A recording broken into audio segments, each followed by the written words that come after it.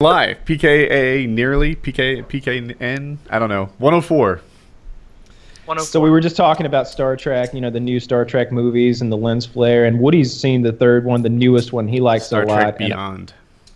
And I was thinking, like, the reason I liked Star Trek as a kid is because Kirk is, I mean, Trekkies always talk about how Star Trek is all this science and it's scientists like figuring stuff out through the scientific method, but I'm watching it right now, and it seems like Kirk just stumbling his way through the galaxy, punching aliens out and shooting goons with his laser gun and like photon torpedoes and like racism and bigotry. And I know they were trying to focus on those themes because it was the 60s and they were trying, maybe there was a bit of an allegory there, but still, like I watched an episode today.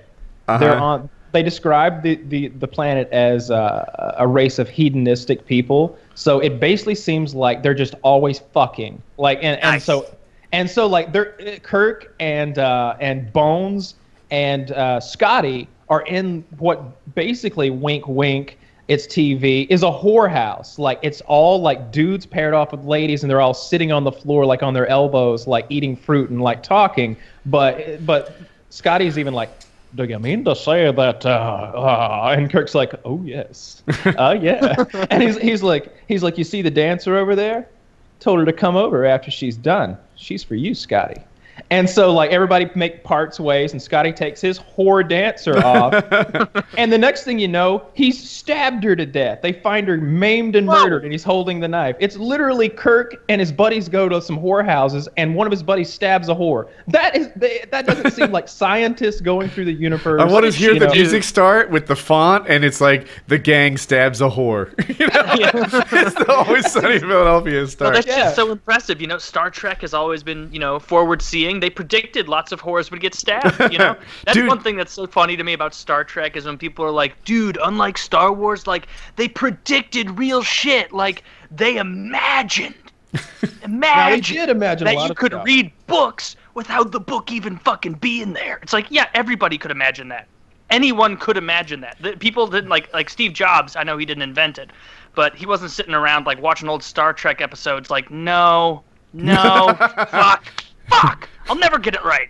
Like, no, there was one little racist moment where, like, so there's some kind of issue with the systems on the planet. I don't know, whatever, some computer system.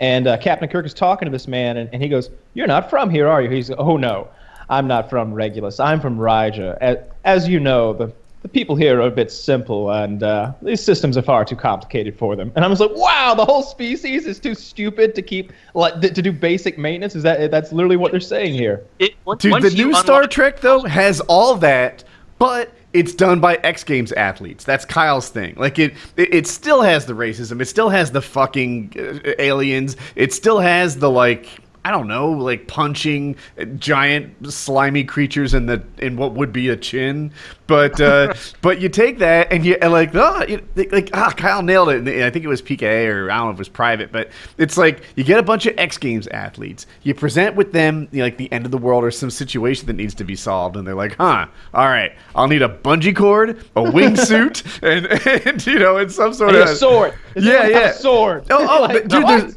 there's like bungee cords, wingsuits, motocross, right? And they're like, let's go, you know, and they're like skydiving around like in weird gravity things. I just feel like Star Wars, which I also really like, and you know, I'm gonna be enthusiastic when the next one comes out, but like Star Wars, their most recent effort is a, like, I don't know, 192-year-old Harrison Ford hobbling across the ground with his broken ankle or hip or whatever. And filming the movie. Did they have to write that in because he was actually injured, like an old man injury? He broke his leg in a plane crash. Remember when he crashed his plane in the park, right? Or whoa, I bet I'm getting that wrong. So he did crash his plane in a park, but I think he broke his leg on set. So on set, the Millennium Falcon door lowered onto him. Apparently, it was like a really dangerous hydraulically operated door that was powerful enough to like lift people up as they stood on it. And he was near it, and some goofus like saw the buttons, and he's like, "Dude, I gotta press this," and hurt Harrison Ford. Like, that's how it went down. He's suing. What do you think they did to that guy? I bet Chewbacca took him in the back and just raped the shit out of that guy. Like, hold him down. Harrison Ford had a major Dude, what you were role talking and about with ruined all the that different movie. planets in Star Trek, that was really making me think, because I've never really watched Star Trek, but I know like racism and whatnot's a big theme. If we ever start discovering new planets of new species, we're going to have to become very comfortable with racism very quickly, because it's not like a bunch of humans here where you can actually say like, no, like they're just different. They grew up in Russia, like vodka for breakfast. It's fine. Like this, another planet. Like imagine that chimps were the other species, but they were like 10% smarter. So they had huts. They had like a very rudimentary form of mob rule government, and we discover there, like if the Earth's fucking ambassador to Chimp Planet gets his scrotum ripped off 3 days in, you can't just be like, oh, it's differences in culture. Like, no, we're gonna have to really buckle down and get racist as soon as we start finding other real races where they're like, I know, I wish they were like us, but they just will tear your fingers off for no reason, man. Just ask them the wrong thing. And we thought Lefty was racist. That one over there ate my baby. You mean Baby Eater Jones? I can't imagine. Baby eating is an integral part of chimp people culture. Dude. And when you act like cultures are inherently different values because humans don't eat the organs of their newborn children, then it's perpetuating bigotry and chimp culture. Speaking of racism, did you see that Lefty was doing Pokemon Go voices? There are voices in Pokemon Go? Yeah, dude, I saw it on the subreddit, and they linked to it. And it's funny because, like, whenever I hear these things, I don't really think much of it. But somehow when I hear Lefty's voice, in my mind anyway, Lefty does one voice. The same voice he did on the podcast, the same voice he does in every ad. You're like, oh, dude, that's totally just Lefty. That's Lefty talking. And here it is. It's a 30-second ad. We can play it in sync. Are you ready? Yes. Ready? I'm good to go. Set, go. Get ready for battle with Pokemon action figures. Now in scale and in action. Mega Charizard Y is a fire-type Pokemon battling against Go-Goat, a grass-type Pokemon. Activate and attack. Mega Venusaur and Mega Blastoise go head-to-head in battle. Wind up and launch an epic spinning attack, or load up and blast the water The Aryan cannon. youth child. Finally, Ash and Pikachu take on Mega Blaziken. Who will win? You can battle at home to Kids are find out. fucking Pokemon stupid. action Looks like one of figures Donald from Trump's Tomy. kids. You see him? Get ready. Those kids were looking at each other like the other one murdered their parents. Yeah. I didn't even notice This it. one's for all the marbles. Do you go home alive? Do you go home dead? Find out at the end of this episode of Pokemon. Like he even did the same thing that the Japanese, because you guys, I'm sure, didn't watch the cartoon really. I did. But okay, That's what you I did watch. So Yeah, I liked that was my bread and like I would get up every Saturday morning at like 7:30 in grade school and watch the cartoon. And the announcer guy, he never said Pokemon like all of us did. He'd always go Pokemon, Pokemon. And so he even nailed that. You know, a fire type Pokemon. Like it, I don't care for it, but good job, Lefty. Yeah, I don't know. Somehow racism was like, oh yeah, Lefty. Let's talk about his new ad. What is this video that's really from? good for him though. I would not have pegged that September. as his voice. If you would have shown that to me, I wouldn't have noticed. Back Really? to the Star Trek thing, I think the reason you like Star Trek is because I think you just like the way Kirk does business, which is kind of, it's like I said, I don't like the sets or the costumes or the effects of the old show. I just like what he's actually doing. You know, he runs into this alien, and his first thought is like, well, we need to kill all those aliens. They're gonna be a real fucking problem. Spock, how could we best kill those aliens? Bones, come here. Let's get in on this. Come on. Who is I don't Bones? know. Dude, the doctor. Dude, you're right. So in the most recent Star Trek, trouble presents itself. And my inclination was like, let's take a breath here. Maybe I don't want to overreact and like start a fight when maybe there didn't need to be a fight. And Kirk's response is like, oh, like photons, torpedoes, fucking lasers, like blast shit out there. We got nets, throw some nets on them. I don't know. And in hindsight, his decision was the right one. And I'm like, oh, good for you, recognizing that, like, you know, what was a real serious problem right away.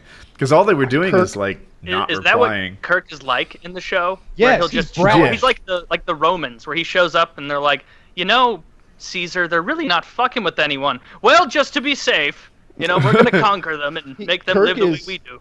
Kirk is brash and flamboyant at the same time. Like he kind of like he knows he's good and he likes to show off and kind of chuckle to himself about it and kind of like put his tight uniform on a little bit tighter, straighten in his captain's chair while he like tricks the bad guy and like outthinks the bad guy. He's like, "Oh yeah, you've really got me where you want me here. Yeah." And he's like looking at Spock like wink, and Spock's over there turning some knobs. He's like, "Oh, whatever shall I do? Whatever shall I do?" And meanwhile, like a big invisible cage is lowering over the alien or something. Like it's always that. It's great. Now, if you go to the newer TV shows, like with Jean-Luc Picard or what's Next Generation? Siskel? What's the Cisco in Deep Space Nine? Yeah. So if you go with those guys, that's where Star Trek and I enjoyed those shows, but they seem to be a little more like Star Office worker, right? A little more like they're thinking. Yeah, they're thinking, all scientists and engineers, and they're they eventually save the day by punching some combination of buttons in a tricorder, and it's. I mean, I liked it, but so I've seen every episode like 8 times. I got a good grip on this. So Kirk is the guy who wants to punch and fuck and shoot his way out of just about anything. Good stuff. And he relies on his team heavily. They all do. Picard is the guy who's going to think his way out of it every time. Picard is going to think a way out of this with science and with technology, or by outmaneuvering his enemy and relying on his. He can do a wink and nod type thing with his people too. They've all got that thing going on. Sisko, on the other hand, he's a little bit of a mixture of both. There's this episode where this Q character, who's a character in The Next Generation, appears in Deep Space Nine, and he's literally a god for all intents and purposes. He's omniscient, and omnipotent, I should say. Yeah. And so, and he like blink, and he's here, and blink, and you turn into a rabbit, and blink, and we're on Earth, and blink, it's the year 500. That kind of thing. So he likes to torment these guys and test them and mess with them, and he does it to Picard a lot, and Picard's like the thinking man's captain. He does it to Sisko, and Sisko punches him in the mouth, and he's just like, Picard never did that. I'm not Picard. I need to watch more Deep Space Nine because I really enjoyed the brashness, the impulsiveness, and the physical aspect of the Star Trek. Sisko's more relatable because a part of his character is that he's fascinated with like the 21st century, the 20th century. So he likes the Cubs and baseball, and that's what when he goes in the holodeck. The Cubs, and he knew the history. I think maybe there's I hope I'm not getting all this wrong, but I think there's an episode where like he's watching like the 21-38 World Series when the Cubs finally win or something in the holodeck. It's hard to get into non-current sports, right? Like. Who just rewatches old games? I don't know. What were you saying, Kyle? Oh, I don't know. Cisco and the Cubs and the 230. Yeah, he would just go and play. He's more relatable because of that, and like he cooks, and like he doesn't really. There's not as much like technology. He's a little bit more down to earth. And then you go to Janeway and Voyager, and that was okay. I wasn't a big fan of that. And then Scott Bakula over there on Star Trek Enterprise. That's okay. You get to look at Jolene Blalock for the entire run of the show, which almost makes it worth it. That woman is so fucking hot. And she wears a tight-ass onesie the whole time. And there's lots of scenes in Star Trek Enterprise where, hey, we all got to get in the sonic shower at the same time because we got that ooze on us from the planet, and we got to disinfect. And so it'll be like, I don't know, some hot crewman like Trip or whatever his name is, and Jolene Blalock, completely naked, and they pan the camera as low and as high as the law will allow. I feel like they submit like 8 different versions, and one of them has tits and pussy in it, and then someone picks the one in between because you can like see like the cleft of her like ass crack starting and like the under boob as well. And they're just like working around her nipples and like private parts as best they can to show you as much of this woman as possible. Does she ever get curious? Like, we're taking a lot of goo-related missions recently, and it seems like I'm having to shower with everyone after every single mission. Is that why are we delivering things to the goo planet again? It's like 6 weeks in a row. I'm always on goo. I heard the actress talk about it. Like she kind of knew she was taking one for the team. Like Scott Bakula's or Star Trek was always like on the edge of cancellation, and she's like, if it keeps the show alive, I do my part. It was kind of her attitude. It kept it alive for me. So did Jeri Ryan, Jeri Ryan from Voyager. She played 7 of 9, the chick who was formerly a Borg. I'm spacing it. Borg, yeah. She's still got some of the Borg implants and stuff, and she's also wearing this tight ass like onesie futuristic thing with her huge boobs and like nice ass. She was married to a politician, and they had some sex scandal where like they used to go to all these sex clubs and like swingers clubs. So like that really turns me on when I'm watching like 7 of 9 because I know she's dirty. I'm like, yeah, she likes 2 or 3. This is just an act. Dude, A little bit. This is me peeking behind the curtain. When those people go to swingers clubs and stuff, like, and you've got Jeri Ryan on your arm, like, what are you getting? I feel like you're bringing the ace of spades, right? Like, you're bringing a high card to this swinging event.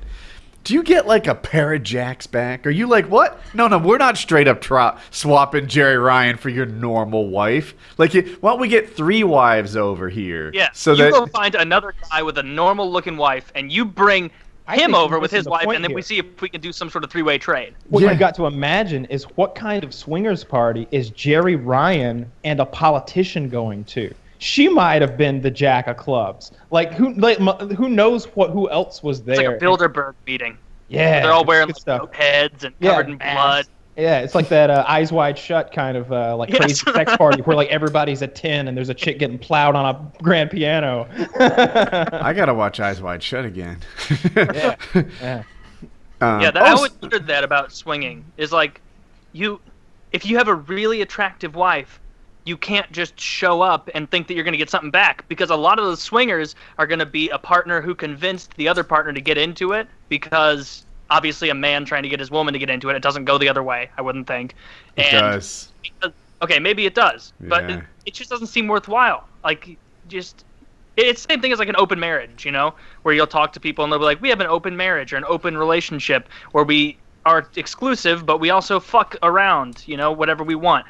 Those are the dumbest thing in the world, because a woman can go get laid at 3 a.m. on a Tuesday at a Subway if she wants.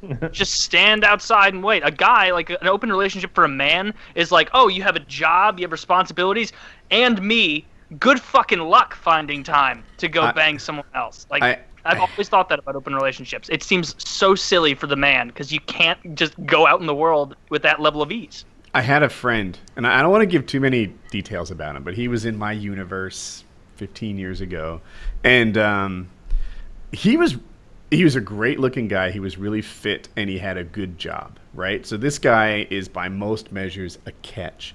His wife seemed really cool. Like, I liked her. I don't want to talk too much about how I know her and all this fun stuff, because I don't ever want it to get traced. But she was really cool too. Whenever they were at the party, it was like, it's fun to hang out with those guys. They're great.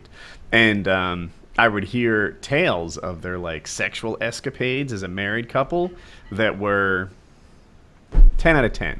Well, she like found herself in a hot tub. In this, like, hot tub situation. Could happen to anyone, right? And she ended up fucking, like, 4 guys at the same time in this hot tub. Fell ass backwards into it. What's this cock doing in my ass? You're curiously accurate. And, so, like, they tried to, like, work it out and, like, open relationship this thing. And, like, it was clear that she was just, like, leading them by the hand. And he's, like, finding himself like they swang, I guess, but he was like the reluctant side of it. But he's half like cuck almost in this thing, while she's out there like It's because it's a different world. It's almost like I like to imagine it as like a candy store, and that what you're doing is saying, in this relationship, we used to only have one kind of candy. You're Red Vines and I'm milk chocolate. Fucking good and plenty, whatever. All right. And we're exclusive to each other. But in this relationship now, we're opening it up so you can get all the candy you want. All the candy that you could ever want, you can get it. And the guy wakes up the next morning in a Sahara desert of candy. He's digging through dunes. He's like, is that a Skittles? Fuck, no, it's a dead ant. Like, what am I? Oh, I gotta find something over here. He's looking so hard. Eventually, oh my God, a Reese's cup. Just one cup. Not the whole container. One cup's got sand in it. It's not a nice cup. He would never choose this from the store and marry this cup, but I'm trying to picture the kind of woman who is in the woman's world. She is in a supermarket of candy where she can just walk around and go, oh, I want this and I want that and I want that. Oh, this is on sale. 10 for free. Wow, nice. Take all that. Like, so, and then at the end of the day, when they're like, you know, this relationship's going great, one guy's got a dirty, sandy peanut butter cup and the other person has a giant cart full of all the candy they could want. Like, it's an intrinsically stupid thing to agree to, and you have to be a dumb, weak man to give into that. She was a pretty neat person, wife, partner, etc. Except that she wasn't born for monogamy, and she got married. And in the end, it really hurt this guy. Like he ended up moving and pursuing a different career, and I don't doubt it, because it probably eventually became, hey, you're the guy who you have to validate me emotionally. You have to listen to all the complaints I have. We have to go do the stuff I want, and I'm not going to fuck you. And the guy eventually is probably like, why? What am I getting out of this? I think she still wanted to fuck him. I think she still wanted to fuck him. Yeah, she just had a lot of fucking to do, apparently. I can't imagine being okay with that. No. A lot of letting fucking. your heart fuck around. If someone else is for it, like, I'm for consenting adults doing whatever makes them happy. Like, I'm not knocking you for it. But it is, I've always said, it's not my cup of tea. You know, like I tell Jackie, everyone deserves a second chance except you. That's such a dark comment. He makes it so often. Every time I'm always like, what does that even mean? What's he gonna do? Yeah. I don't know. I just see him. I picture his silhouette in a doorway, flannel shirt, and axe in hand, just like, this is it. I thought he was joking at first, but then when he sewed it into that pillow and put it on our bed, I wasn't 100% sure. Yeah. No, it's I am not a sharer, not in this regard anyway. Not for me. And that's totally normal. It's not selfish. That's normal. I think most healthy women also wouldn't like the idea of you running around fucking other women. But they want to know that you could. They want to know that you could go out and get laid if you wanted to, but they don't want you to. I think it reassures them on their choices in life, that they're like, hey, there's still people trying to nail down what I've got here. I better not stray too far. Like, like when a woman finds a good man, have you ever seen a raccoon who found like a marble? It's always on the watch. Like it finds something and there could be nothing around for 100 miles, but it doesn't fucking trust you to not come up and take its beautiful little thing. Stroke it with those overly, like creepily articulate hands, like fucking Schmeagol, like rubbing the ring. Like, oh, the precious. Yeah. Raccoons are cool, man. I really want one as a pet. I mean, I seriously do. That is a terrible idea. Oh, it would do so many cool things. Like, you can't lock them up. You gotta like Houdini those things to keep them in a room. Like they turn doorknobs. Maybe you just feed it like an outside cat. I want one that lives inside with me and will like hop on my shoulder. And that's where the idea transitions from good to bad, though. As soon as he comes inside, he's got to be inside. It's my little buddy. Are you talking about just finding a raccoon outside, or going to like a raccoon feeder? I'm talking about getting a baby raccoon and raising it, maybe, from the time it's weaned, and like keeping it with me always, like in a pocket. You know how much pussy you could get if you're somewhere and you pull out a baby raccoon out of your pocket? None.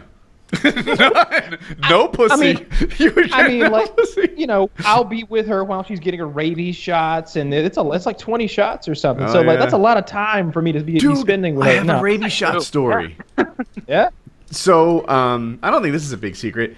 A guy that I go paramotoring with, he hasn't been on camera yet, but you guys will recognize him eventually if you watch my vlogs, by his gigantic beard. So, he lives in a really... He's affluent, right? He does well for himself. He works in IT, etc. But somehow he got a hole in his roof. And through the hole in the roof, like maybe a squirrel opened it or something, bats came in.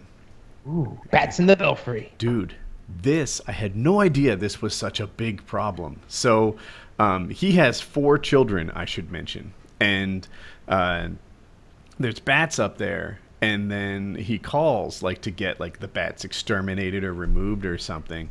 And the first guy was like, I can't do it. These things are protected. So you know, these I things want are this protected. job. We can't get these guys out of there. You know, you're out of luck. He calls the second one, and this is funny to me. He said the same thing, like, dude, I would lose my license. I can't get rid of these bats for me. But if I were to remove bats, and then in excruciating detail, he gives step-by-step instructions on how to remove bats. But it turns out that Can I guess how you remove bats? I forget the details. Oh, okay, never. Yeah. Okay, go ahead. So somewhere along they told him that like he needs to call like the health agency or something because this is a real rabies risk. They need to get the bats tested for rabies. And I guess he caught or killed one or something. That. Dude, hang on. So they test the bat that he did manage to get, and it doesn't have rabies. But because rabies is apparently very common in bats, is outside my area of expertise. And he has to get the entire family vaccinated. Circling back, he has 4 children. The bottom line on this thing, and by the way, health insurance isn't covering this. So he has to come up with $18,000 for his rabies vaccinations. And he can't get rid of the bats until like this fall. So what they've done is they've just sealed off the attic from the house so that the bats, well, now they own the attic. And by the way, all the things in the attic, they're supposed to like not keep those. Like, you know, like any mementos or whatever. I don't like, no. Yeah. So this just is not what would happen to me. I hear you, and I'm almost going to wrap up. I just, like, something awful happened to him that seems like it could happen to anyone who plays by the rules, that is. That, fuck that shit. Yeah. He's out 18 grand, the contents of his attic, and his attic for, like, months. How would you handle this? So when the guy told me they were protected, I'd be like, okay, don't worry about it. And then I would know that I have to take matters into my own hands and that I can't tell anybody about what I'm about to do. Because there's no way I'm going a step further and allowing like some sort of government regulation on bats that have invaded my fucking home on my private property. That's not going to happen. We're going to gas those bats with fucking poisonous gas, and we're going to gas them the next day and the day after that and the day after that. I'm going to go up there with a fucking biohazard suit. You can buy those suits, not literally biohazard, but a full-on suit with a respirator and everything. And I'm going to start shoveling dead bats and guano, because I'm sure his attic is full of that fucking guano. He investigated options and that like makes you really sick. Apparently, you have to like remove all the bat nests or they smell forever. And it's nearly impossible to remove all the bat nests. Now I remember, he found one nest. Like, he found one thing. And the experts were saying, like, oh, no, there's many more. And what does it look like? I don't, like, because to me, when I picture bats, I picture them just dangling upside down from any a rafter or they something. can find. Yeah. Yeah, no, apparently there's nests or something where maybe the babies live in the nests. I'm making this up. I'm not sure. But yeah, they would need to, like, and if you just get rid of the parents, like those are the ones maybe you could catch. The babies will just die a very stinky, terrible death. Fuck it. Maybe I'm thinking of the wrong like pest, but I'm almost positive that because bats are so like in tune with sonar and whatnot, that there's little like electronic devices that you can place around that really upset them and disorient them, and it makes it so that like they can't see where they're going and they leave. So then you'd have dead babies, which maybe is preferable to what he's got going on. You know, dead babies don't cost you 18 grand. Once you get see, the thing is, once you've killed the bats, there's no more regulation involved. Now you just need a contractor. Now you need a guy to tear your roof apart and go in there and dig. Like, once the bats are dead, then you don't need, then nobody has to kill them. There are no laws to break. You can just say, oh, there must have been a gas leak upstairs. Couldn't get up there because, you know, infested with bats. This bat was shot 6 times? Looks like you stabbed this one with a bayonet. This one's been beheaded and it's hit on a pike, right? That's what you need to do. You behead it, and then you put it on like a barbecue skewer right outside where they get in as a warning to others. So they know, like, oh, Jesus, Ted. Oh, I'm not going to end up like him. And they cause of death, a fucking CSGO knife? It's still in there? That's not mine. I bet you could get some of those bug bombs, you know, the kind you like pop and leave in your home over, you know, and I bet a couple handfuls of those. A couple handfuls of those are my answer to almost any home infestation. Anytime I've got anything going on, I'm like, we're going to leave the house for the day. because it's fun to do because it feels like you're like popping gas grenades, and like I've thrown them up into crawl spaces and ceilings because even if there's nothing. I don't want little house spiders crawling around. Let's kill them all. It should be sterile. Every now and then, literally just for the fun of it, I get this broad spectrum pesticide that you plug a water hose into and just kill the entire yard. There'll be it's like Judgment Day for crickets. They're all running away from the spread of the poison, and they'll get onto the asphalt and like they're all going for help. And I'm just, no, there's nowhere to hide from. I'm just soaking them all down. I love it. We had everything. An infestation when I was a kid. I was like 17 or something. Maybe I was in college, so call me 19. And my dog had died. And towards the end of her death, she was attacked by fleas.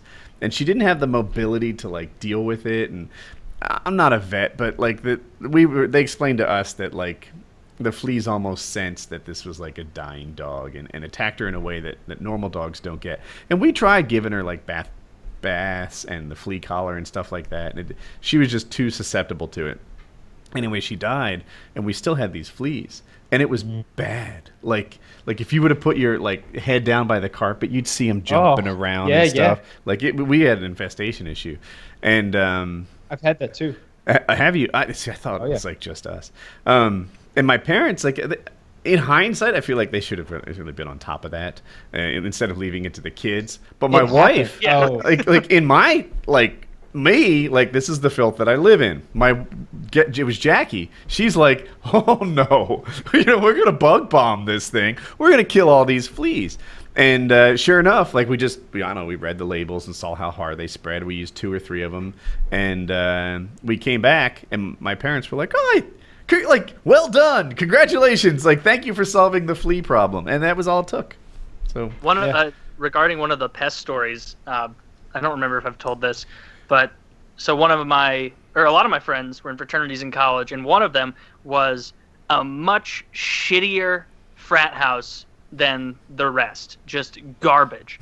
And the way my buddy tells the story is, this is years ago, he was laying on his top bunk in a shitty room in the fraternity, and there was a hole directly above his head up into the ceiling, like the roof area, the attic. And the hole was there because someone got hammered and wanted to punch a hole up in the roof, and then they ended up just picking at it and tearing. You know how it goes. As you do. And he was saying how he was laying there one night, and he was always hearing scratching and little like like little scratching and running around in the ceiling, and he was always like, what the hell is that? And he woke up one day and he saw a raccoon head looking down at him, and he said he opened his eyes, and as soon as he opened his eyes, he just went boom right back up into the ceiling. And so he and a bunch of my friends grabbed brooms and bats and everything they could, just a lot of them clearly hammered, and they got up into the roof, made the hole bigger so that they could climb up in there and look around. And obviously the raccoon isn't an idiot, so it doesn't just have one escape route. It can get through a bunch of different places. And it crawled down as they were all looking in the roof, and they walked back out into the hallway thinking they'd lost it. And this fucking raccoon was sitting in the hallway waiting for him. And as soon as he saw him, it just goes and charged at a buddy of mine who had to hit it with the thin part of a broom to just like disorient it. And then as it was disoriented, someone like grabbed it with like a pizza box or something, kind of like that, to keep it out of control. And then they went and just threw it from the second story outside, hoping that it would either die or run away. And so for the next and they didn't want to bring it up because basically the way fraternity houses work is they're supposed to get renovated every X amount of years, but they never do. And so the joke is, anytime you're applying to college, if you're out there going to go to college, every fraternity that you speak to about rushing is going to go, oh yeah, dude, we got a new house on the way. It's going to be up in 2 years. Like, no, they're all horseshit garbage. And so they didn't admit to anyone that they found raccoons in the house so that nobody could come in and tear it down. And so they just had to live with a couple more raccoons, I guess, because they kept coming. But yeah, those things are fucked up. I would not want to be around. If Kyle was in that frat, he would have befriended the raccoon and made him a little buddy. That would have been Bandit, our mascot. Yeah, I would love to have a pet raccoon. They're incredibly intelligent. Those dexterous hands really interest me. Like, I like the idea of training one to do something cool, like all those fingers. And I really love that video where they give a raccoon cotton candy, and raccoons wash their food before they eat it. So he takes the handful of cotton candy and puts it in the water to wash it, and then he's like, "Oh shit!" As it disappears, of course, it's cotton candy. And he's just like, "Oh no, where did it?" Because he's tasted it. It's pure sugar. It's literal pure sugar, and he was just like, "Where is it gone?" He's so sad. And then, like, if you watch the full video, then they get him some more cotton candy, and he's happy again. But like. That's just such a heartbreaking moment when he tries to wash his cotton candy and it just vaporizes. That's funny. Oh, Taylor, you saw Suicide Squad. Yes, I did. You guys haven't seen it yet, so I won't spoil anything. But I really didn't enjoy it that much. And part of it may be because I have a bias against superhero movies, not because I think they're like just shitty or stupid. I just don't like them as much. But I also thought it was better than what I thought it would be, because after looking at all the reviews and how overwhelmingly horrible they were, I was really going into it thinking like this is going to be hot garbage. And it wasn't good, but it was not fucking 20% on Rotten Tomatoes or whatever they said it was. I read that it was, and so Hope and her boyfriend went to see it this weekend, and the guy's like, it's dark. And by dark, I don't necessarily just mean like dark comedy or like tough. He's like, no, it's dark. Like half the film takes place in the dark. There are scenes that really need more lighting in Suicide Squad. Like they just. Oh my god! I saw it in 3D, and I wore my glasses there, and I wasn't even thinking. I was thinking like, hey, it's 2016. Maybe that you can just watch and it'll be in 3D now. I wasn't really thinking, and I had to watch the entire movie with 3D glasses. Kind of like cockeyed placed over my own glasses, so I was getting my very own J.J. Abrams like organic lens all over the goddamn place, the whole movie, and that was upsetting. But yeah, it is really dark, like Woody said, hard to see. Mm-hmm. Not like, oh my god, how creepy. Because Melissa disagrees about the Joker, and she was like, well, he has to be different because he's in a different world than where the Christian Bale series Joker was, and that makes sense. But I also don't think that any Joker in any reality would try so hard to come off as fucked up. Like, part of what was good with Heath Ledger was, like, he didn't seem like he was trying to be fucked up. He just seemed like a crazy guy who that's just the way he was. And he was always licking his fucking mouth and, like, doing his whatever. And it was like, oh, man, this guy's deranged. Jared Leto, it's like someone told him 20 minutes ago, you're not the Joker. And now he's like, oh yeah, I'm the fucking Joker. I'm doing little faces for everybody's Joker. And he has ha ha ha ha ha ha ha ha ha ha ha tattooed on his chest. Not a very macabre, dark thing. Kind of just stupid. Something that maybe the Joker did when he was 15 and later regretted LOL. it. Yeah, it was. Yeah, lol. That would be funnier. Yeah, it just wasn't that good at all for the most part. I never felt like anything was at stake. And they did not explain Killer Croc enough to make any sense as to why he was there. And he also was needlessly difficult to understand. 10 times as hard to understand as Bane. Like, way harder to I defy you to watch that movie and tell me one thing Killer Croc says. What's up with this guy? And he'll be like, hey, man, I don't even know about it, man. I didn't get that. Is Croc black? Like, and why are you making him sound so like a rapper or hood or something? Like, I thought he was just a crocodile man who lived in the sewer. Why would he speak like it? You expect your crocodiles to enunciate better? I expect him to be understandable, even if it was like really difficult to understand. Like, I mean, because he is an alligator or a crocodile. So the Joker only has like 12 minutes of screen time, I read. Yeah, he wasn't a huge part, and the entire thing he's doing is this is actually in the trailer, so it's really not giving anything away. He's trying to rescue Harley Quinn the whole time, which was another thing that confused me, and I talked about it on Truly Terrible, but I'll be brief, that they really went through like the little vignette of everyone in the beginning where they're like, oh, this is Will Smith. He's Deadshot, and that shows him like doing his fucking thing of, that's what he is. And they have the little intro vignettes. They get to Killer Croc. There's nothing. Oh, this guy, he's really strong, and he lives in the sewer. Oh, good. Yeah, that's all I wanted to know about the most interesting next. character. Yeah, and then Harley Quinn. They didn't do a very good job in the beginning half of the movie showing why she was valuable to the team. because it was like, this guy can summon fire, this guy can shoot a dime out of a fucking gnat's ass from 6 miles away, this guy can do XYZ, this guy can do that, and this girl is a huge liability, and she runs around causing problems to our plan. And so it was like, I don't know, it was not a well-made movie. The more I think about it, the more I realize this doesn't make any goddamn sense. Well, so it shouldn't make much sense because it's a movie about, you know, getting super criminals together to go fight some greater evil. It makes more sense to get your superheroes to go handle that, honestly.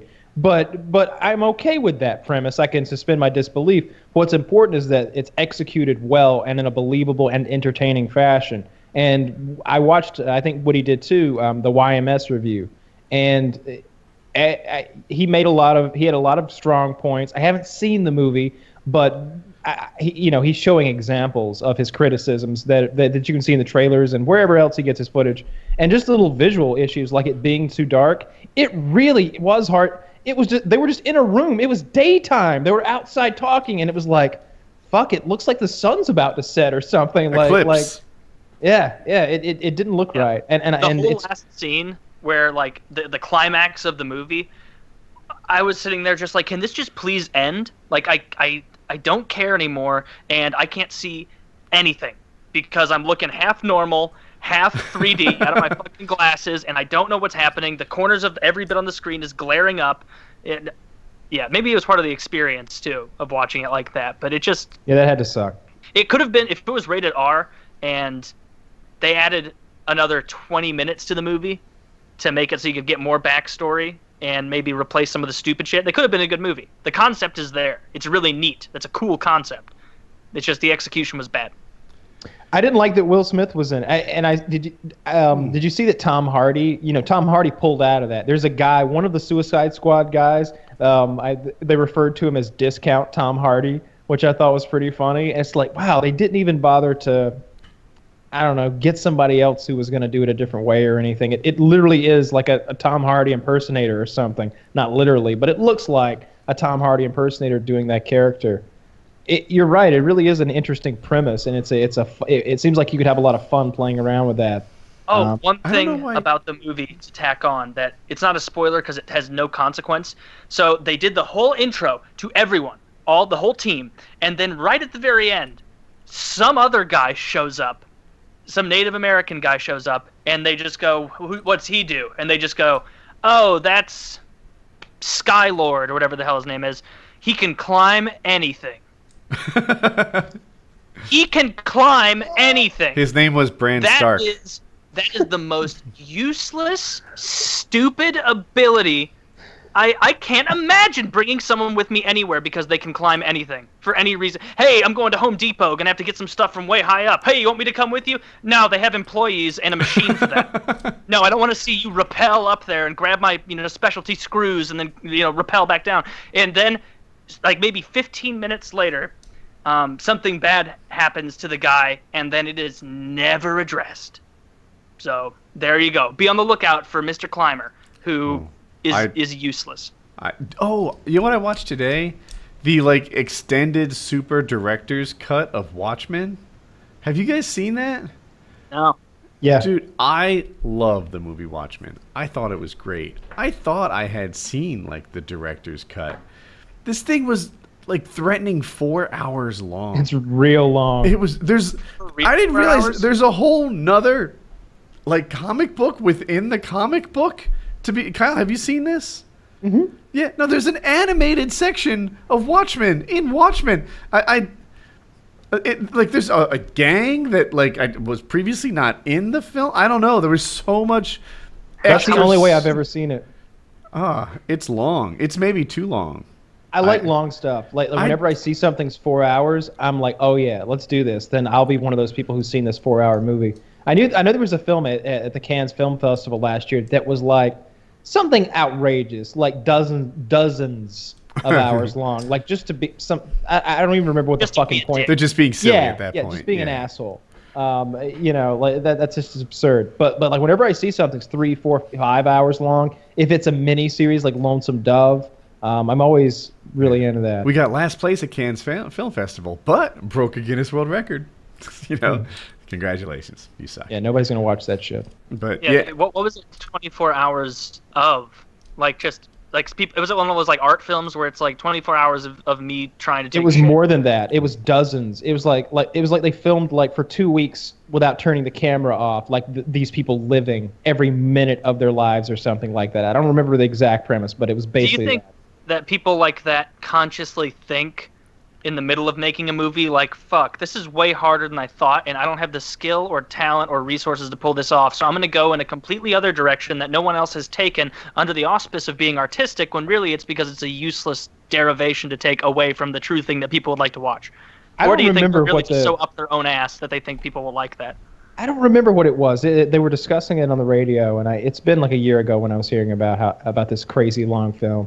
But yeah, anytime something long is long, I'm into it. And The Watchmen, that I knew that whenever I watched that, it was about 2 years ago or something, maybe. Like that was the first time I watched that movie. And before I watched it, I got online and I was like, what is The Watchmen? Let me like research this because I don't fucking know. I shouldn't go into some alternate comic book universe without some basic knowledge of who Batman, Superman, and the Riddler are, or I'm going to be kind of lost. So I did that first, and I really enjoyed it. It's dark. It meanders. There's lots of flashbacks. It's hard to like most of the characters because they're all either brooding or such an anti-hero that they're basically just an asshole who goes around killing. I punch people to death. That's what I do to save the world. It's like, well, you're not much of a superhero. Like even you're just being mean to people on the street. They all have like Batman level superpowers. Not all of them. Some of them are much bigger than that. Dr. Manhattan is maybe the most powerful superhero in all of any superhero universe type guy. But even Owlman or whatever his name is it Owlman? Man Owl or Night Owl or whatever. Something. Like it seems like when he throws a punch, like it's above a Batman level. It's maybe a better Batman. Like remember that one scene where him and the terrible actress with the really tight costume like level a whole prison block with their bare hands. Yeah. And it never even gets close to competitive. No. Like it's like, you want to make a montage clip, baby? Yeah. Yeah. All right, let's go. Dude, before that. No. So they snapping what arms. happens is they're in like a bad alley type thing or whatever, and he's like, "This is a bad neighborhood," and she goes, "Yeah. Well, I'm in a bad mood." And they just like walk themselves into trouble. A whole gang of people attack them, and like Kyle said in that scene too, it was never close. There was never a situation where like she's down and he pulls the guy off her, or vice versa. No. Yeah, it's a resounding win. Yeah, they sweep that series. Right. There's not a mark on the superheroes. And then later they're like, I think we should break Rorschach out of prison. I think his name Rorschach. And she's like, that'll be like, more dangerous than the alley. He's like, and she's like, that'll be more fun. And sure enough, yeah, they just go and like crash his owl ship into the prison and like just jump into the prison block, and it's good. I like that movie. It's dark though, in a Batman movie, you know where this is going, what's going to be beginning, middle, and end. You kind of know the broad strokes of what's coming. And this, it's really dark there at the end, and there's not a lot of redemption for these characters. And there's the whole flashbacks of rape and all that crazy shit, and then just like the comedians' flashbacks and like the things he did in the war. Like most good guys really superheroes, not rapists. Yeah, most not. They don't shoot their pregnant like baby mamas, with the 1911. Is this a Marvel or DC? I don't think it's... So, like, what world... Are they, living next to Batman? Or, like, are they living next... I don't know. If I remember correctly, it's an alternate universe, so it's kind of set apart from any of that bullshit. They're on their own little... they're on their own little universe onto themselves. But it might be... I don't know who makes it. So, it's definitely made by DC. I'm trying to quickly look now and see if, like, it's in the same universe or if DC has another one. I know that Marvel has... several universes. Well, in scanning, I don't quickly see it, but I will say, I'm not a comic book expert, I think that the characters in the comic book somewhere, like Dr. Manhattan and stuff, exist with the other DC characters, but that in Watchmen the movie, there's no references to anybody else DC. I think it's a different universe. They just don't mesh because the timelines are. Yeah, here it is. I know what it is. Go on. The difference is that because of the superheroes. So remember in the Watchmen, the thing is that like people just started becoming superheroes in like the 30s or something, and then there's different iterations through the generations. But then the difference in timeline, among other things, is that fucking Dr. Manhattan and the Comedian go and win Vietnam for us. That was the difference. So it's a whole different universe, whole different alternate timeline where we win Vietnam. At the back of Dr. Manhattan wearing that big like armored thong. Yeah, he should have just taken it off. I feel like those gooks see him coming with literally 30 feet of cock. They're gonna give up on me. Especially an Asian guy, right? They'll be extra intimidated by that. I think he was taking the high road of, I'm going to defeat you, but I'm not going to literally drag my cock through your lands. What if he like came out and pissed fire on them or something? I feel like he made himself so enormous that a stream of just piss from that thing would kill a man. That's what he should have been doing, but he had like rays coming out of his hands, if I remember correctly, just like making them explode, if I remember correctly, into like balls of gore. It was really great. That scene, I remember, because it was just like the montage in the beginning, if I recall correctly, where it's like the Comedian and Dr. Manhattan like pairing up, but it's the kind of pairing up that if like, I don't know, me and Brock Lesnar teamed up to beat up Joe Lozon, it'd be like, I'm like, yeah, we got him, Brock. Like, no, like that's the level of help that I feel like the Comedian was bringing to the table. But Dr. Man, like he should have given them a little more time to surrender, because he was beating the fuck out of those Vietnamese people with his ray hand, the just kind of like wave of God. He's the kind of guy who I'm glad that his character's a little fucked up, because then it makes it where he's a kind of a liability, where it's like, this guy's great as long as he's on our side, but fuck, if he ever decides not to be on our side, we're in deep shit. Right. Whereas I don't feel like that with Superman or any traditional superheroes, where it's like, I know that they're going to end up coming around and it's going to be fine, and they're too powerful for anything to be truly threatening. It's like the Wonder Woman Superman problem I have. They're too powerful for anything they're in to be remotely threatening. Like, they're going to be fine. I mean, he dies in one of the comics. I mean, he comes back to life. Now? Oh, yeah, he comes back to life. But so was everything fine? Well, after a little while, I love Taylor's concern. After he came back and beat his replacement, and he eventually came back. But he was thank goodness for that. Yeah. Thank God. I thought he finally went off the rails. Oh yeah, I remember all those times Spider-Man fell to his death. Like that's come on. Yeah, I know. See, I get too critical on superhero movies. That's my problem. I have one last topic maybe for the show. Sure. On Sunday night, I was eating dinner, and I chipped both of my front teeth. It was Can we see them? Fucking awful. Not really, because I had it fixed today. Oh. But it like I tweeted about it. There's pictures out there in existence. I'll put it in my vlogs. But dude, like the damage to the profile of the bottom of the tooth was really minimal, like 0.5 centimeter. And then up the front of the tooth, it like flipped off almost. So there was like 3 or 4 millimeters like up the tooth. You've had that. Yeah. For me, like, my wife is laughing at me. Like, this is not a major dental emergency. By the way, both teeth had chips in it, both front teeth. I'm like, are people seeing anything else but this 0.5 millimeter change to my tooth profile? Yeah, of course, no one can see it. I'm licking it so much, my tongue is, like, getting hurt. And I just, like, it hurt yesterday and the day before. Like, not a lot. I wasn't in, like, great pain. But it was some pain, and to say air hurt it, yeah, the 2 front ones. You're like, all I want for Christmas teeth. The like when I breathed in, I was aware of air passing across them in a way that I'm normally not. Like, it wasn't painful. It was just like yeah, that's a whole uncomfortable. It's disconcerting because you're like, oh, that's not the way breathing usually feels. Everything like you forget how hyper aware you are of the location of all your teeth. Whatever you got going on in there is exactly what you have and what you expect. And if you were to just chip a centimeter off any of those little spikes in your molars, that would be the end of days. Like, you'd just be so hyper. And that's where I was for the last few days. I was never so happy to be at the dentist office. And my I sat there. They were so competent. Like, there wasn't anything about this tiny little chip that had them worried they were going to make things right again. Like, no, it was just there's like, for them, I'm trying to think of an equivalent. Like, if you gave me a 10-minute video and asked me to cut it in 2 parts, I'd be like, yeah, that's not hard. This is something I do every day. It's not even a thinking man's task for me. That's where they were on fixing this little chip tooth. They just knocked it out of the ballpark. It's good as new. I will say, like, they say it'll get perfectly smooth, but they're like, oh, that's just the bonding agent. It feels like not tooth texture to me right now. It just needs to smooth out a touch and get properly tooth slimy. But I've had that before. I've never had it go up the front of my tooth, but I've had it to where like a tooth looks perfectly fine from the front, but there's just a huge like chunk of the back of the tooth gone.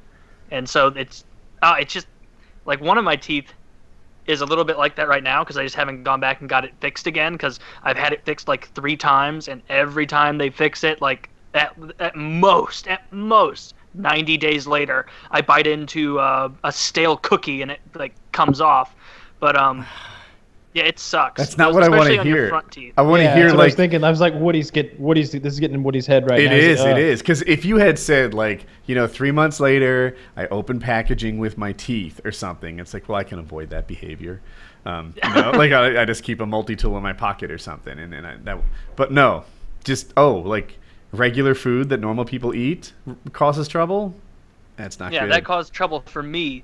Fuck, I forgot what I was going to say about it. Never mind. Chips off, haven't fixed it yet. Chips off, haven't fixed it yet. It gets like it's almost like if your tooth is like really, like if this is the girthiness of your tooth coming down, it suddenly feels like it's just at a point instead. And so like with my tongue, like I can feel in like my left tooth that's fine, normal, and then if I move over to the right one, it's like a blade. Edge. It's like sharp, and I hate that. But yeah, I fucking hate going to the dentist, so I'm just gonna put it off until it chips really bad, and then I'll just get it replaced. I guess. Did it hurt when they fixed yours?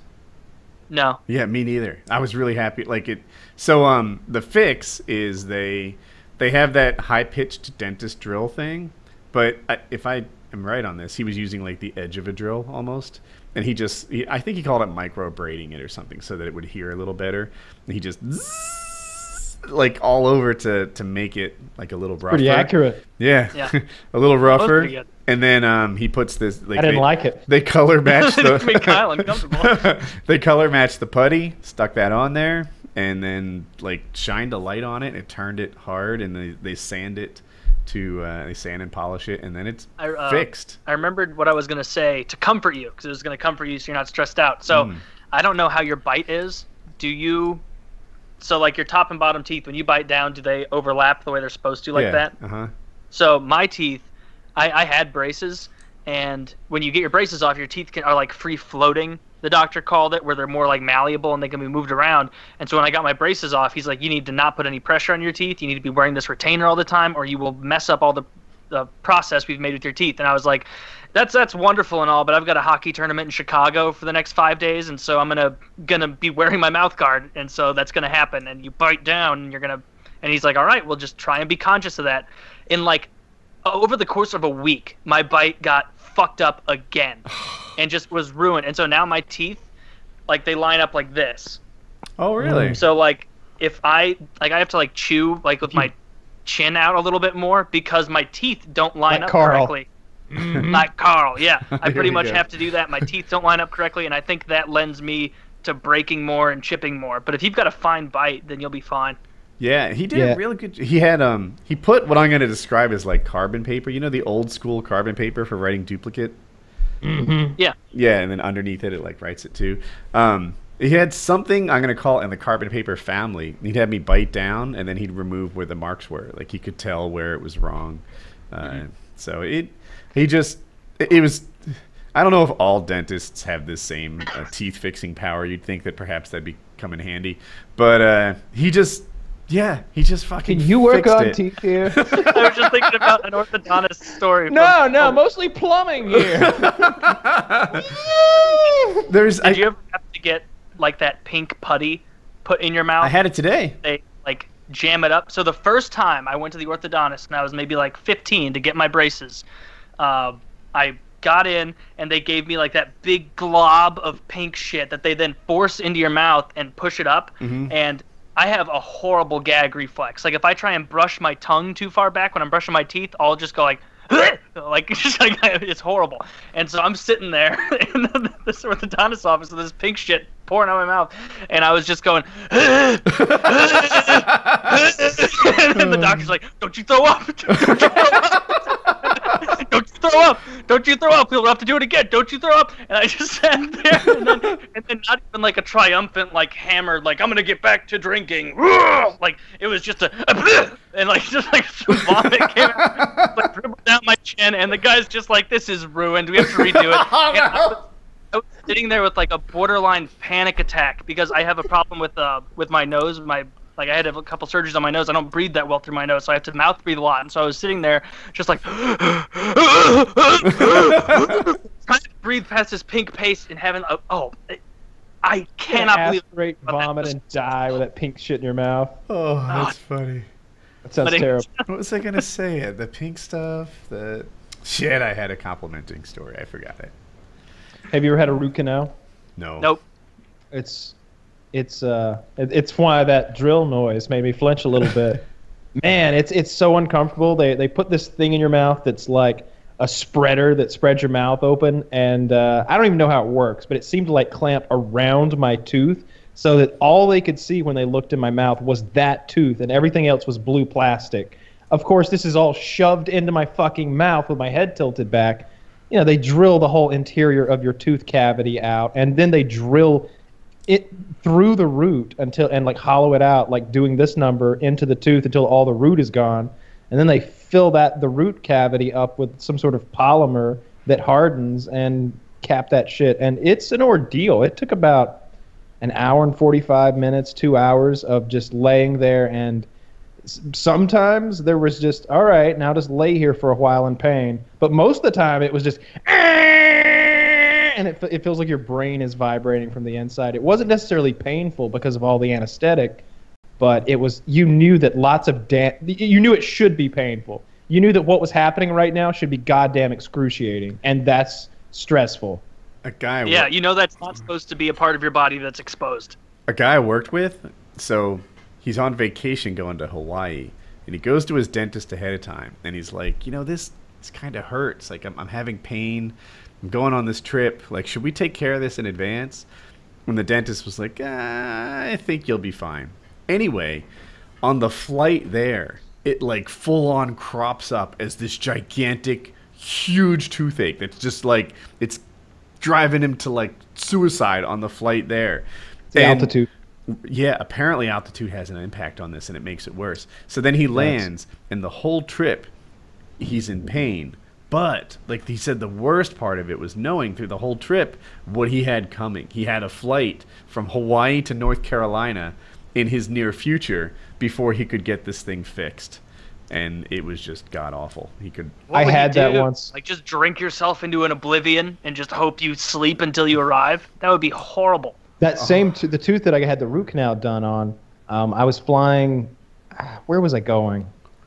I don't know, cross country, but I just remember being in so much excruciating pain that like I was ready to start doing something. I was like sticking the hard part of my thumb in there and like hitting it as hard as I could, but you know, not trying to draw attention to myself because I'm on a fucking airline. I don't want to be like making big movements, but I'm literally hitting it hard to try to jar it and make it feel differently than just the constant, never-ending pain that it is. And I'm asking my buddy, I'm like, do you have a knife? Do you have pliers? Because I'm ready to go in the bathroom and start ripping and tearing. Like, if I'd had pliers in that moment, I'm telling you, like we've all seen Tom Hanks in that movie, you know, and you think, oh, I don't know if I could do that.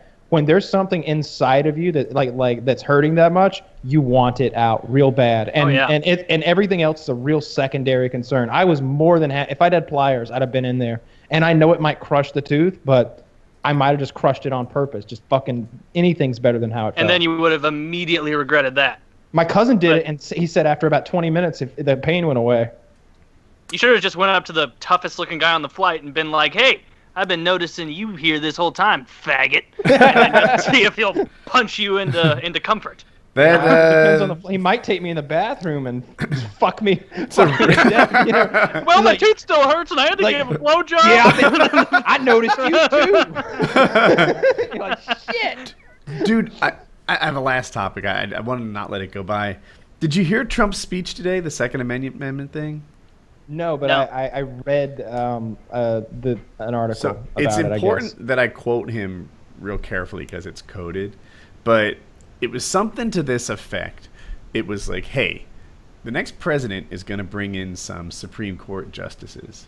And if Hillary brings them in there, you know, Second Amendment guys aren't going to be happy. Because right now it's even. It's 4-4. And when we bring in a new guy, Second Amendment, like, there's nothing you can do. He goes, well, Second Amendment guys, maybe there's something they can do. And then he just goes on to talk about how, like, man, Scalia shouldn't have died. He died too early. This wasn't supposed to happen. And, as soon as I heard that, I thought he was talking about, like, a civil war. Like, Second Amendment guys, maybe there's something you can do. My wife interpreted it as you kill Hillary Clinton. You know, snipe Hillary or something like that. Just by you saying it, my impression was that he was meaning like the NRA is going to do something. The way you said it, I immediately thought he was people suggesting. He suggesting, or he could be suggesting like, yeah, if you try and take those guns from people, those Second Amendment folks are gonna do something about it. That's what that's another interpretation I've heard elsewhere, that like when you try to take the guns, the whatever law enforcement officers who try to take them will be shot at. You know, that's one way to interpret it. Kyle apparently went straight to the assassination concept. I need to hear Trump say it, though, because I heard you say it. And that's what I took from you saying those things, was that it was suggesting that someone shoot her. You know, he's very accurate with that. Like, that's a real, as far as the justices and the gravity of that. And it might not just be one justice. It very well could be two justices. Those fuckers are old as shit. Yeah. They're old as shit. Hillary. Like, Okay. and it's a shame that we got this. Let's see. I haven't See what pre-watched this, but I'm pretty sure this is going to include the quote. Are you ready? Yeah. 3, 2, 1, play. Hillary wants to essentially abolish the Second Amendment. By the way, and if she gets to pick her judges, nothing you can do, folks. Although the Second Amendment people, maybe there is, I don't know. But I'll tell you what, that will be a horrible day if my initial reaction Hillary is gets to put her that judges- it feels like he's saying that they could defend themselves. That is my initial read from it. But as someone who kind of thinks about what they say, oftentimes when they have when it's the code, a good right? idea. Like, yeah. He's definitely implying something, but I couldn't say for sure that he's saying shoot Hillary. I don't think that's it. I don't think that's in his head. No, I honestly think what he's saying is that I think Second he's Amendment people undeniably can defend saying themselves. second. Look, if they get that other judge, there's something you can do. There's something Second Amendment people can do. He's undeniably talking about gunfire, right? If he's saying Second Amendment people, there's something they can do. He's talking about shooting someone. I don't know. I interpreted it as him, and I can't tell with him, honestly. I really can't ever tell what he actually means, but my thought would be he's referring to, the kind of person who's like, you want my gun, come and take it. Like, that is the kind of person I'm picturing, because, I mean, an NRA guy is not, the overlap between them and assassins, like, that's not, I don't think that they're going to... I feel like they distance themselves pretty far from assassins because it would kind of undermine the entirety of what they're trying to accomplish. Right. But then again, this isn't the NRA. This is fucking Trump. But that's what I think. He's saying, if you try and take people's guns, they're going to shoot back. And that's kind of the fucking point of the amendment, isn't it? So that if people come and try and take your guns, you shoot back? That's the point. The point of the amendment to me was always civil war. Like, that was like the big thing. Like, when your government government uprisings, tyranny. That's what it was. Government uprisings. If the government becomes tyrannical and starts seizing power from the people for itself, to overthrow the whole the point of it was to be like, no, we need to keep the populace armed so that if shit does go down, that they can defend themselves, and people will have the argument of, oh, you're not going to stack a fucking drone, man. Like, of course not, you jackass. I'm not going to go out there with my 12 gauge and save the world, but people are certainly going to be more hesitant to come and steal weapons if they know that a huge percentage of people have them and are adamant about that right. Yeah, the Second Amendment's about a few things. One, it's national defense. You can have these organized militias that rise up and defend the nation. Now, we have lots of other organizations that do that now, the Coast Guard, namely, and National Guard, all those things. But so that's part of it, rising up and defending the country from enemies without and within. It's about those tyrannical governments that people can rise up and take them over. I guess so. During World War II, I think one of the things I heard about the Japanese not coming to the U.S. is they said there would be a rifle behind every blade of grass. Like everybody's heard that. It turned out it's not true. I wish it were. It sounds so cool, right? Yeah. It's true. I think the fact that Japanese general didn't actually say it is irrelevant. Because it's true in practice. It is true. I think if you tried to attack, if you tried to make a landing at Myrtle Beach, South Carolina, and then work your way westwardly from there, you're not going to make it to the fucking Mississippi. I guarantee it. You better be coming with mech warriors. You better come with mech warriors. Yeah, right? I just don't think you will. East St. Louis. Yeah, it'll go roughly. But and I think that's true about a lot of countries. I mean, you saw the French resistance in World War II and across Europe under the Nazi regime. There were uprisings and political assassinations and all kinds of things that they did to resist. But you've never seen that happen in a country with more guns than people. And it's not just like there's like 10 more guns than people. There's like 4 times as many guns as there are people. It's like every man, woman, and child can have one in each hand and one in their back pocket. Like there's enough for all I got of my us. whole neighborhood covered, and I imagine some of them do too. Yeah. Yeah. Some areas are denser than others with that with their armaments. So you're talking about the things Second Amendment was for. One of them was for making it hard to invade us. Another one, maybe you were headed there, was for if the government stops representing us, you can take it over and make a new government. And then I guess personal defense, against home invasion and such. Like those are the things that guns are for. Critters. Oh, critters! Yeah, shucks, how did I leave that out? Snakes and such. Bats. Snakes and such. Yeah. That's what on the Outlaw Josie Wells, they're trying to take the boy's gun away, and he's like, at rifle too. He's like, this ain't good for nothing, but this is for shooting squirrels and such. Give it here. They're like disarming them all. Outlaw Josie Wells is one of my favorite westerns. It's a good one. Well, anyway, it's got Uncle Leo from Seinfeld in it. Trump is taking a little heat right now for suggesting that Second Amendment people would stand for the Second Amendment. Would shoot for it.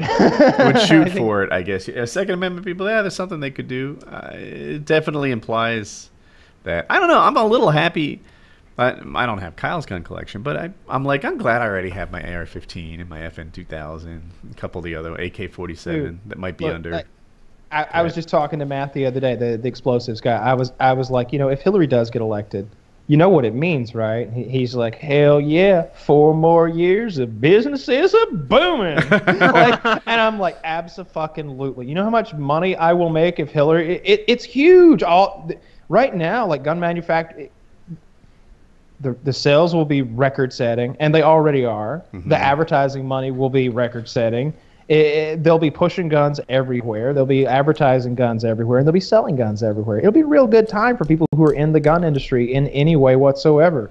It's not, but I still wish Trump would win so we could just live in peace and collect my weapons and without any worry. I've put together a nice little collection here. I'm glad that I in particular have like licenses that allow me to there's nobody would take what I've got because. Like I have the same license that the people who make the government's guns have. It's the same thing. I don't expect taking guns. I don't either. To be a problem. Now they could stop you from getting new ones, right? They could like the assault weapons ban, or assault rifle ban, whatever they called it at the time. They just made it so you couldn't get them anymore. But if you had them, you got to keep them. And I would expect something like that would happen again. Yeah. And that's the thing, that's one of those reasons why I'm going, it's good that I got 12 AR-15. Some of those might come in handy. I could sell a couple of those. Yeah, I'm hoping the price is going to go up. I'm sure it will. It's I like seeing how politics affects that market. And I think that that like maybe the anti-gun politicians are always out there thinking that maybe they're doing some good or like doing damage against the firearms industry, but they can't if they're intelligent and if they're actually looking at the numbers and they see the sales just explode after a shooting. Explode after Obama comes on TV and says, we can't wait another day before we take action against this. And everybody's like, yeah, we can't wait another day. Let's go to the gun store, honey. I need 3,000 rounds of ammunition. I need 3 AR. I forget why you were in Apex for something. I forget why you were in town. Was it on the way to Joe's fight? I don't recall. But we went out to the gun store. That was when I got my FN 2000 and a scope and stuff. And it was a madhouse. It was after Sandy Hook, I think. And it was after one of them for sure. And there were people at the gun store who weren't even interested in buying guns. He's like, I just knew it'd be a show today, so I came down here to watch everyone buy assault rifles. Like, it's that predictable. It's such a moot issue because there's so many of them already out there. And like I hate the ignorance, and I hate like I saw this police officer the other day, and he was talking to a news reporter. He's like, when we take our vests apart, it says on the inside that it doesn't stop these rifle rounds. It's like, of course it doesn't, you fucking dumbass. Doesn't every cop knows that? Every fucking cop knows that. You're just like pandering to this news reporter like, we had no idea that there were bullets that could go through these. Like, of course you did. It's a bunch of really tough fibers. You think that's going to stop an AR-15 or a 308? You think it's going to stop a sniper rifle? No. They make vests that do stop those. They make fucking plate carriers that stop those, but you know, then you're lugging around 30, 40 pounds, and you can't. I think you wear those in situations in which you expect you might get shot. It's not an everyday SWAT thing. teams wear them. Yeah, SWAT teams wear them. Trying to think, but yeah, I guess SWAT. But you're not going to wear it doing traffic stops. That's the thing. Right. So, all right, PKN episode 204. I'm sorry, 104. Yeah. That's something a wrap. like that.